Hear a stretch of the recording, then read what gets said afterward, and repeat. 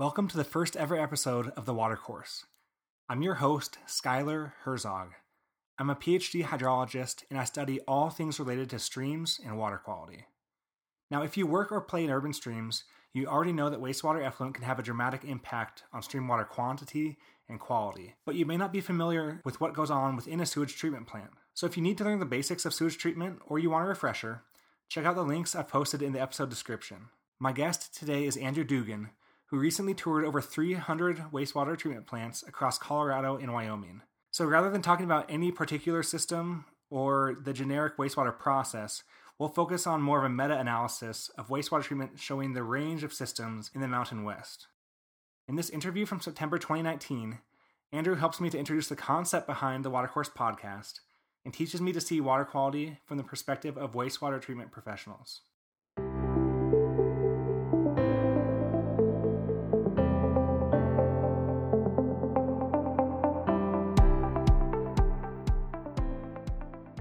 So does this podcast have a name? Is it a theme? Are you kind of still developing that? Yeah, this is the Water Course. The Water Course. Yeah, I chose that name for a couple reasons. One, I want it to be educational.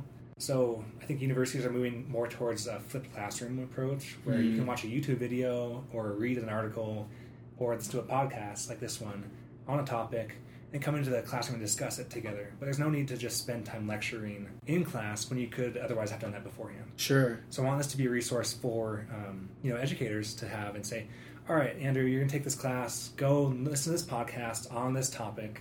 You'll get some background on it, and then we'll come into the class and discuss it. Sure.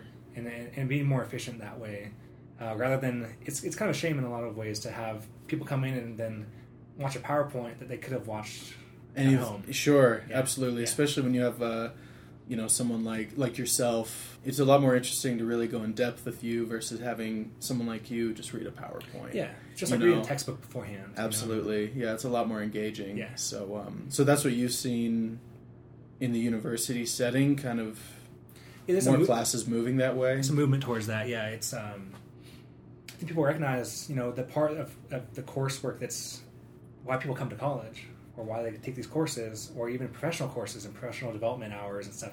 It's for that face-to-face time. It's for the chance to ask questions and really get deep dives into the material. So we're trying to move as much content outside the classroom as we can to free up that in-classroom time for those questions, for those discussions, and for the really kind of interesting, lab work and stuff that you can't replicate elsewhere. Cool. But we were just talking before we started recording about how we've both been doing a lot of long drives. Yes. And music kind of loses interest for me after a while. Yeah. And I love podcasting for a chance to learn more. And so it's called the Water Course. It's for the education component for people that are doing long drives, that are trying to do maybe a flipped classroom approach, but also intentionally generic on the term because I talk about streams and rivers and even gutters and a lot of stormwater issues. And the Water Course is a generic term for all of those things. Sure. Whereas if I specified this is the stream podcast or the river podcast, it wouldn't really encompass the wastewater treatment that I'm doing right now. Sure. It's meant to be a kind of double entendre with education as well as a kind of all-encompassing holistic treatment of water. Well, it's so ubiquitous, right? And so to call it the Water Course is a cool way to be able to really talk about anything as you go forward with it. Don't want to restrict myself. Yeah, there you go. So. That's smart. So you said, are you working with water and wastewater treatment right now as part of your postdoc? A little bit. Okay. I like how this turned into an interview with me, too. Yeah, we'll go back and forth. But, so I have different projects. So I have one project that's in a pristine mountain stream network. I have another one that's it's a stream restoration project with a lot of stormwater. Okay. So the headwaters of this stream is a shopping mall. So it's all the stormwater coming from the big parking lot, runs right into the stream, and then it's at this interface of stream restoration and stormwater treatment. Okay. And then I also have projects that are more agricultural based. These are big rivers that are it's about stream restoration again, but it comes down to ranching and agriculture. Yeah. There's also a lot of wastewater input, and I want to talk to you about that today too. Yeah, absolutely. A lot of these streams are receiving a bunch of wastewater, and so you can't think about urban waterways without thinking about wastewater. So I don't do too much. I don't really do anything really in terms of the plant side of wastewater treatment, but I deal a lot with the effluent. Absolutely. As well as how kind of pharmaceuticals and some of the other organic contaminants coming out of those treatment plants Mm-hmm. What happens to them once they get into the stream? So you work a lot with effluent, and you have me here to talk a little more about the process beforehand that gives us that effluent, and kind of to help explain, I guess, to kind of make sense more of the effluent and why if it I'm is talking the way about, it is. I'm talking about what the stream is receiving, and you're here to talk about why it is what it is. Sure. How we got here, so to speak. Cool. So, I actually really like this as an introduction. So, we'll just keep going with this. Yeah. But, so you were an undergrad researcher here at Mines. That's Colorado School of Mines. When I was doing my PhD here. Mm-hmm. And so that's how I know you. And then I saw on LinkedIn that you had just completed a tour of what is it, every single wastewater treatment plant? Close to every wastewater plant. In Wyoming and municipal wastewater plants. So it added up to be about 300 plus wastewater plants in the last 3 years. A little about kind of the last 3 years. I came to Colorado after my REU with Mines. Got accepted here, and so it was kind of a good excuse to move to Colorado. So you had a good experience with your research here. Loved it here. Obviously, I fell in love with Golden, and I decided I'm coming back. So I finished my last year of college, moved here about a month after I graduated, and started looking for jobs. And I came across Misco Water. They are a what's called a manufacturer's rep, and essentially what we did was we work with municipalities all across Colorado and Wyoming. And so my job, my function was to go to all of those plants, which is why I got to tour 300 plus wastewater plants and find opportunities for them to plug their manufacturers into projects. So you're looking for inefficiencies basically in the treatment system and trying to fill in different products that can make their lives easier and help them treat their water more effectively? That's exactly right. Okay. Cool. Yeah. So that's kind of interesting because you're going around to these different plants and looking for improvement. Mm-hmm. You're trying to understand each of their individual processes and where they can do better. So and everyone's different, too. Sure. There's a lot of different ways to treat poop water. And so everyone you go to, even if you have one place that's the same MGD as the other, they're doing it a completely different way, and so they have completely different needs. And MGD is million gallons per day. Yes. That's the amount of water they're treating. So basically how big the plant is. Exactly. And you saw a huge range there, right? Absolutely. So anywhere from 10,000 gallons a day to... and how many people do you know how many people approximately that is? That's serving? roughly, I'd say 5,000. Okay. Smaller so communities. The very small ones probably have septic and no centralized treatment at all, right? Exactly. If you're really rural, then you don't have connection to pipes at all, and you're having it hauled out to a facility somewhere else. So then the minimum levels, you said 10,000 gallons per day is probably the smallest that I've seen. And then you have a centralized treatment plant, but it's very minimal, I assume. And then you scale all the way up. What's the biggest one? Denver Metro is the largest in the region, from New Mexico to Montana. And that treats about 130 MGD, and it's rated for 250. You see some systems that are like 10,000, some that go up to 250 million. Mm-hmm. That's a huge swing. I just want to emphasize that to the listener to understand. Like, you're looking at little tiny things. 5,000 people to 1.5 million people in industries. So that's such a huge range. What are the main things that jump out at you when it comes to how the plants are built, what they're doing, and how they're doing? That's a tough question. A lot of them were built in different time periods, and so you see different technologies that were favored at that time. And then you have different engineers that also kind of have different mindsets in terms of what they like and how things should be treated. And so it's hard to categorize what you see because it's all so diverse. Okay. You definitely see, like a Johannesburg kind of 5-part. Yeah, maybe we should do a quick review of the wastewater process. Sure. Real minimal. Yeah, but I'll keep it simple. I assume everyone has, the water comes in, they have a grit screen. Exactly. So it comes in, and you have what's called a screen, and that is to remove as many inorganics as possible. And so that's your rags, T-shirts, whatever wipes. else, flushable wipes, whatever else comes through, money. In Boulder, they get a lot of fake IDs that get flushed, and so that's what that's for. And then it'll go into a grit chamber where you remove a lot of those rocks, grit, things you don't want in the rest of your process because it beats up pumps, things of that nature. From the headworks, it goes off to a primary clarifier typically. So they're trying to settle out things that settle and then skim off anything that flows like grease, right, on the top? They have skimmers on top, skimmer arms, and then you have the sludge that settles to the bottom. Yep. You take that sludge, either it's returned for to the aeration basin, or you take it out to be We'll skip that part. dewatered. We'll go on. So from the clarifier, it goes into the aeration basin, and that's where that's the meat of the process. The biological treatment. Exactly. And that's where you're removing phosphorus, that's where you're removing ammonia and turning it into nitrogen gas. And then from there, it goes off into a secondary clarifier. You settle out more solids, and ideally from there, it's pretty clear. The clearer that water is, when you take it to a UV or to a chlorine to be disinfected, the better it'll get disinfected, because those bacteria, all that E. coli, loves to hang out on those particles.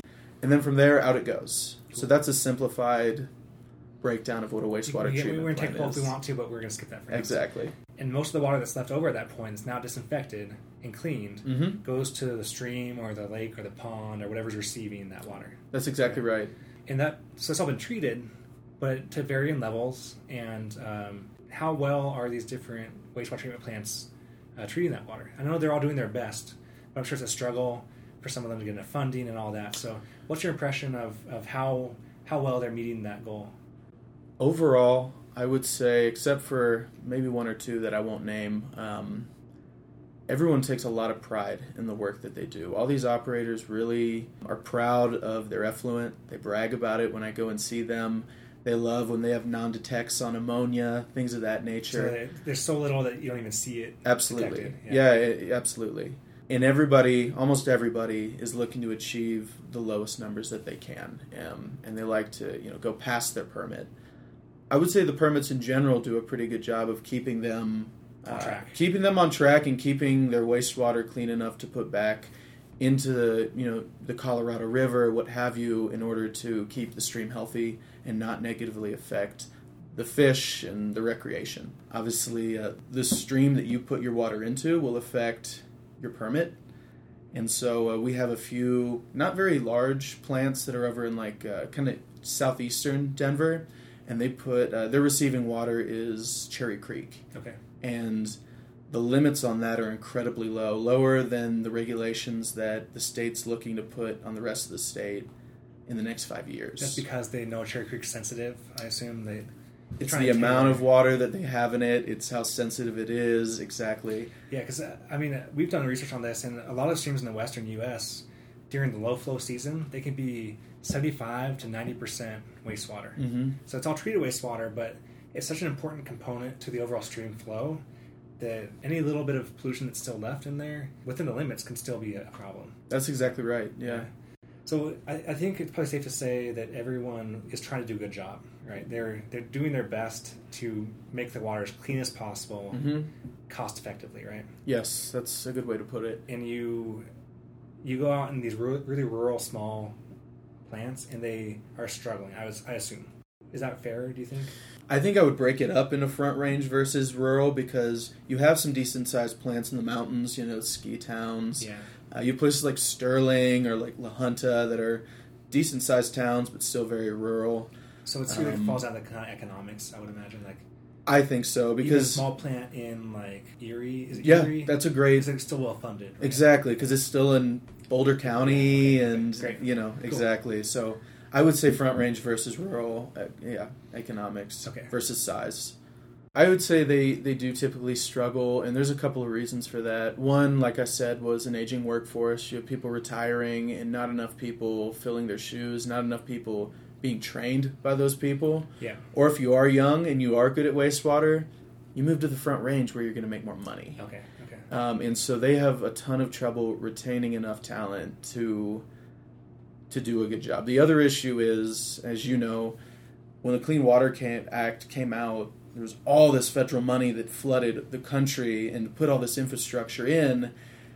But now it's up to those individual municipalities to keep that infrastructure up now that we're 40 years out, and all of that stuff's breaking down. It was designed to be updated by now, right? It should be. It's supposed to last 50 years. It's been 50 years. Yeah, right? exactly. 60 years. And there's not that renewal of federal money to keep that going, and depending on where you live is going to kind of affect how well you're going to maintain that stuff. So a lot of what you see in the East is people putting off maintenance because how do we ask the taxpayers, we only have a few people, and nobody's rich. Off of our tap fees, how do we fund these huge, infrastructure projects that, and prices of things have only gone up and up and up. Yeah. Labor's incredibly expensive right now. So those rural places struggle a lot with aging infrastructure, paying to update that stuff, and then keeping the people to actually run those facilities. Okay, yeah. So it's like the rich get richer almost, because these big systems in the Front Range that have a lot of money and a lot of scale to work with, they can experiment with things. They also have a lot more of the operators and the young operators that want to come try new things. One thing I've noticed is a lot of the millennial operators have college degrees. Okay. One of my theories is because those guys have degrees versus in the past, that kind of gives them more say, because it's like, I don't care if you're an engineer, we went to school together, or hey, I run this plant and I have a degree, so actually I'm going to kind of give a little more input. And so there is a dynamic that's changing in the industry in the last, I would say, decade. There's probably more respect, too, for those operators, given that they're the ones actually running the plant day to day, right? Yes. So they're close to the process, and they have good ideas. Right, and they know what they want for themselves, because, after that project's over, who gets to run the plant? Yeah, whose headache is it? Exactly. The engineer moves on exactly. to the next thing. Okay. But so because of that, that dichotomy has changed. Okay. And so, cool. So they have the funding and the innovators necessary to be trying new stuff. So were they, in your experience, were they more likely to try and try to optimize their treatment versus just trying to keep it afloat, so to speak? Yeah, absolutely. So when you go to the Front Range, there's a lot more experimentation. Yep. We're fortunate in that we have universities to work with that are always interested in doing something new, and they have the capacity to allow grad students such as yourself and others do that experimentation in order to optimize. Everyone's always looking to optimize, because even on the Front Range, rates haven't kept up with the cost of doing business. And so everyone's always trying to figure out the cheapest and most efficient way to run things. Yeah, let's get into that a little bit, because the rates that utilities charge are they're set in advance, right? So they can't just adjust their rates to get more money to pay for updates and maintenance. Right? No, and Sterling's a good example. They actually had to have it get voted on by the community, and the community said no, because they said, why do we want to pay more for wastewater? Yeah, it's someone else's problem, right? And it's all going down the toilet anyway. What needs to change? Yeah, it's I think a common problem, because drinking water, people care a lot about, and they say, yeah, this is our problem, so to speak. Wastewater, it's kind of on the way out. It's going downstream to someone else, and in a kind of budget-strapped area in particular, they don't necessarily have the funding to do that. And so some of these areas that might be struggling economically aren't going to be able to pay a lot of extra money for maintenance, let alone upgrades or optimization, right? Absolutely.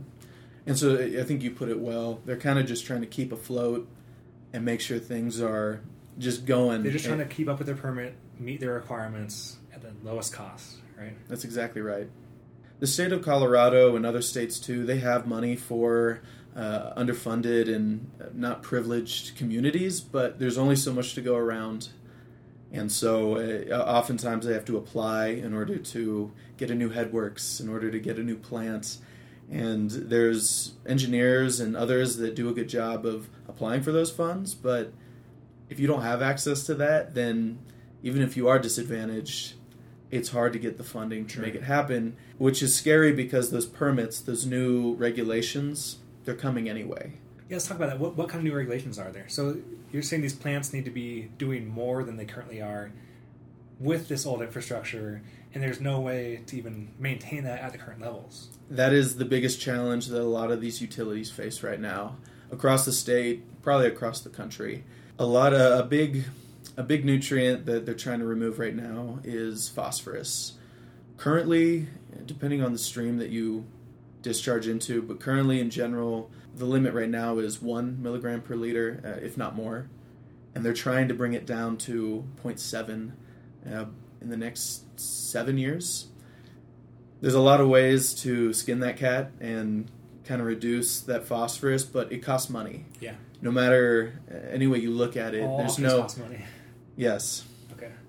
So what have you heard from anyone? Like, are they just desperate for solutions on this, or do they have any ideas? So, for the rural communities that are less than 1 MGD, they aren't required to remove it, just because I think they don't have as much of an effect on those streams and lakes.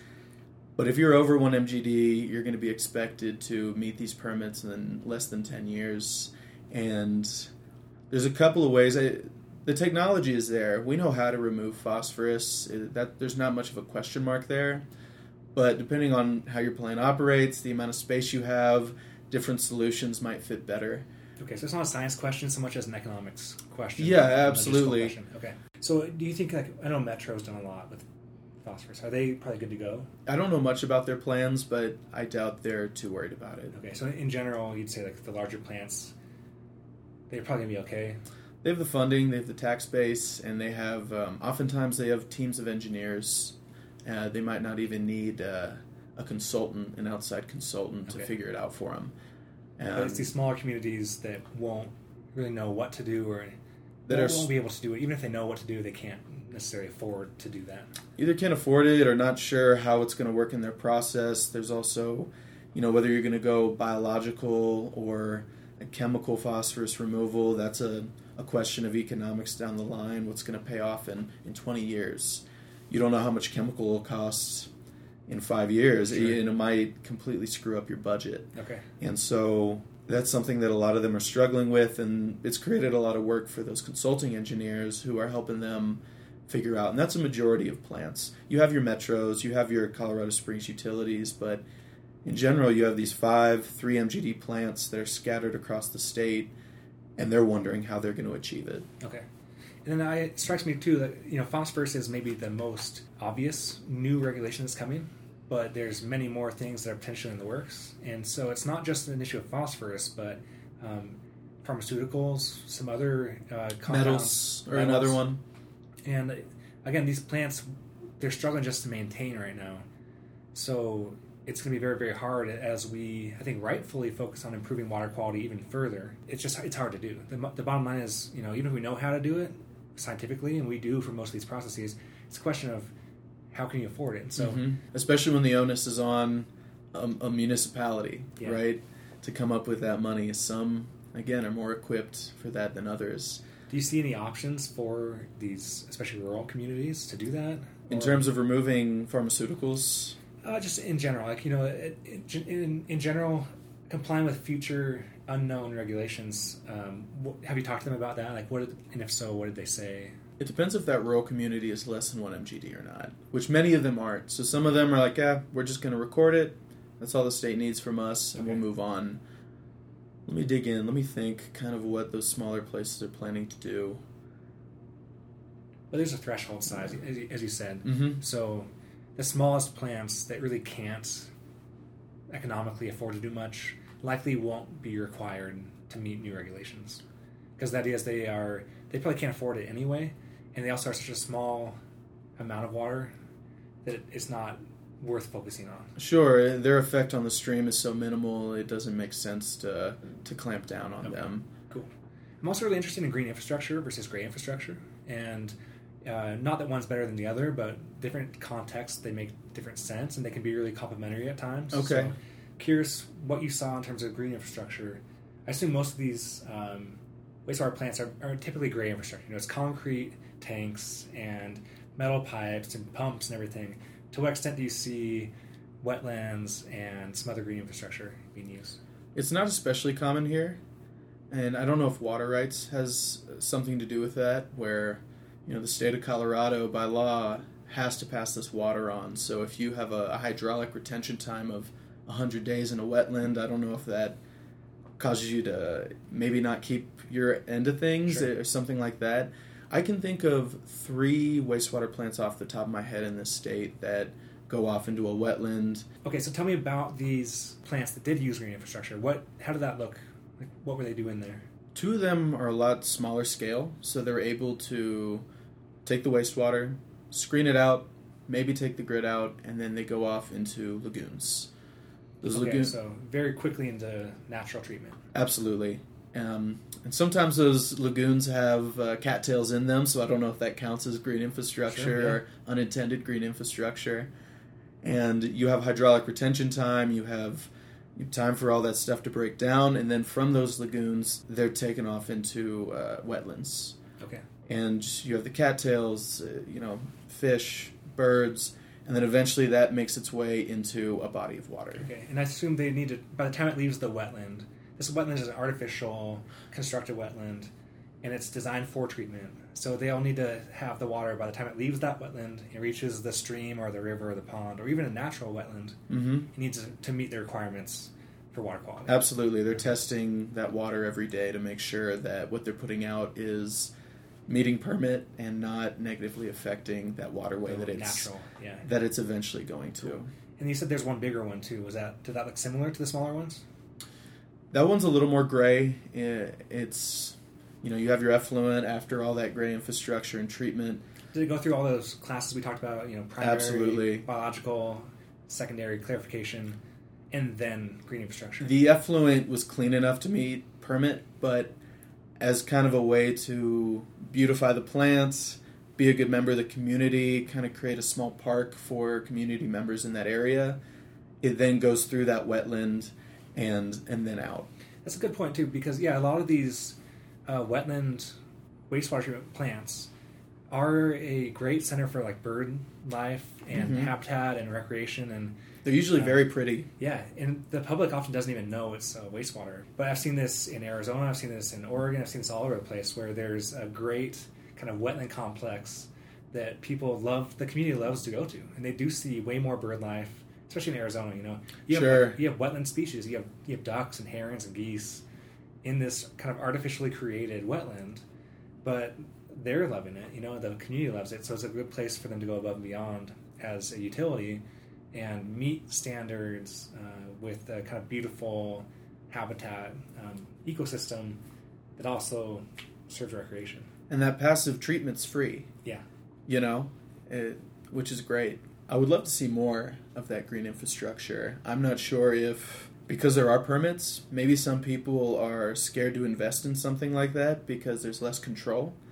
Whereas, at a plant, you can turn up the air, you can use chemicals, there's a lot more control on your effluent, and there's a lot more peace of mind because at the end of the day, there is an operator in charge, and if something goes wrong or if they don't meet permit, it falls on someone's shoulders. Ultimately, these utilities are regulated based on their ability to meet that regulation. Mm-hmm. And it's very hard for them to take any risks and do something that's outside their control. It strikes me that, as you said, natural systems tend to be inherently more variable. Uh-huh. And also at higher scales, they're harder to do because, a small-scale system can have a 1-acre wetland. Sure. But a very dense city... How would Metro... Yeah, the wetland would have to be massive. The size of Denver. You'd have to knock houses down. Yeah, it'd be beautiful, but there's no way. And then here, the winters. And so that wetland's going to be much less productive. Sure. There's going to be much less nutrient uptake. And so how do you depend on that in the winter when it's snowing, when it's freezing? Maybe in Arizona it's just a little more doable because it's always warm and sunny, sure. And so you can maintain that year-round, whereas here it's, like you said, more variable. So who would want to put their name at risk on that sure. if you want to depend on nature? Yeah. Well, what do you think are the main questions moving forward for the industry? Having seen everything you've seen, what jumps out at you as the key one or two things that they're struggling with, that they need people, maybe listeners of this podcast, to jump in with new ideas and try new things? Two of the big things that jump out to me are workforce, finding people who are passionate about keeping our waterways safe, keeping the water that we drink safe, and wanting to get into this line of work. Even if it's not glamorous, even if it's not, it's something that we really need, and these are jobs that typically pay really well, and we need tradesmen and people who want to do that type of work. The second is, like we said, funding. Finding ways to fund these projects. Public-private partnerships are one way that people have tried to solve this issue, bringing in private companies and finding a way to where it helps them as well as the community. So there's less of that tax burden, but you still find that funding and you're able to achieve these new regulations or what have you. There's pros and cons to that, but that's kind of one way people are getting creative with finding the money to achieve these goals. Okay. I guess one other thing I would add is finding ways to remove pharmaceuticals from wastewater is definitely one of the big issues that are coming ahead. Yeah, probably more generically, Okay. just the ability to update plant design to meet any new regulation. Mm-hmm. So yeah, I think it's not just pharmaceuticals or phosphorus, but in general, the ability to update. I think it sounds like there's a funding issue that needs to be resolved in multiple ways moving forward. Yes. Because, looking for more in the future, 30 years from now, it could be something we don't even know about that needs to be treated. So how to be good stewards of the environment with limited financial ability. And I think a lot of that comes with how do we get our communities to value these infrastructures. We take so much of it for granted because it has been around for at least our lifetimes, and it's kind of just a given.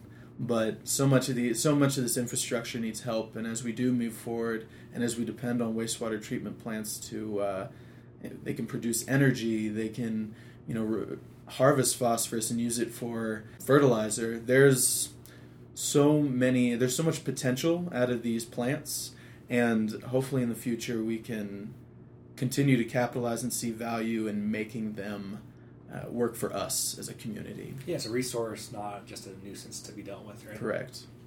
So, Andrew, you've seen so much doing this tour of all these plants. Like, what's next for you? What do you think you want to do building on that foundation? Going forward in the near future, I'd like to apply all the experience that I've gained these past 3 years and go into consulting engineering and continue to work with all these wastewater plants to help them meet some of the That's exactly right. Help, we're talking about. Help problem solve with all these designs and be on the consulting end of things. Awesome. And I want to give people a chance to contact you if they have more questions. So what's the best way to reach you?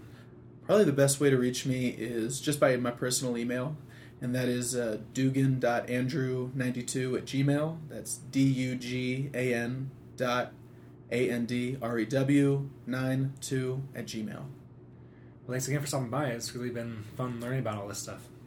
Well, cool. Thanks for having me.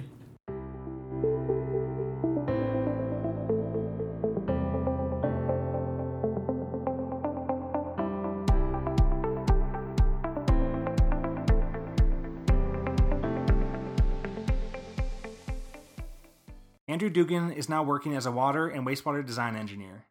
You can find his LinkedIn profile in the episode description if you want to learn more, or reach out to me on Twitter @watercourspod and email via watercourspodcast@gmail.com.